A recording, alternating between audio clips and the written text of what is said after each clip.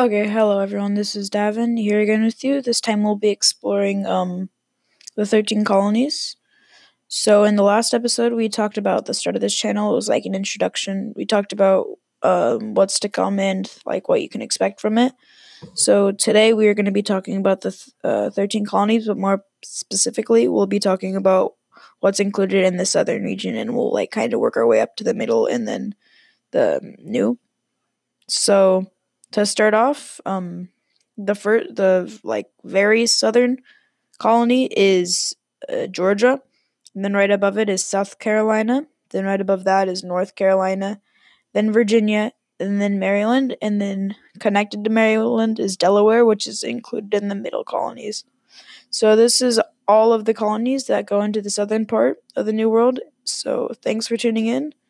And talk to you guys later.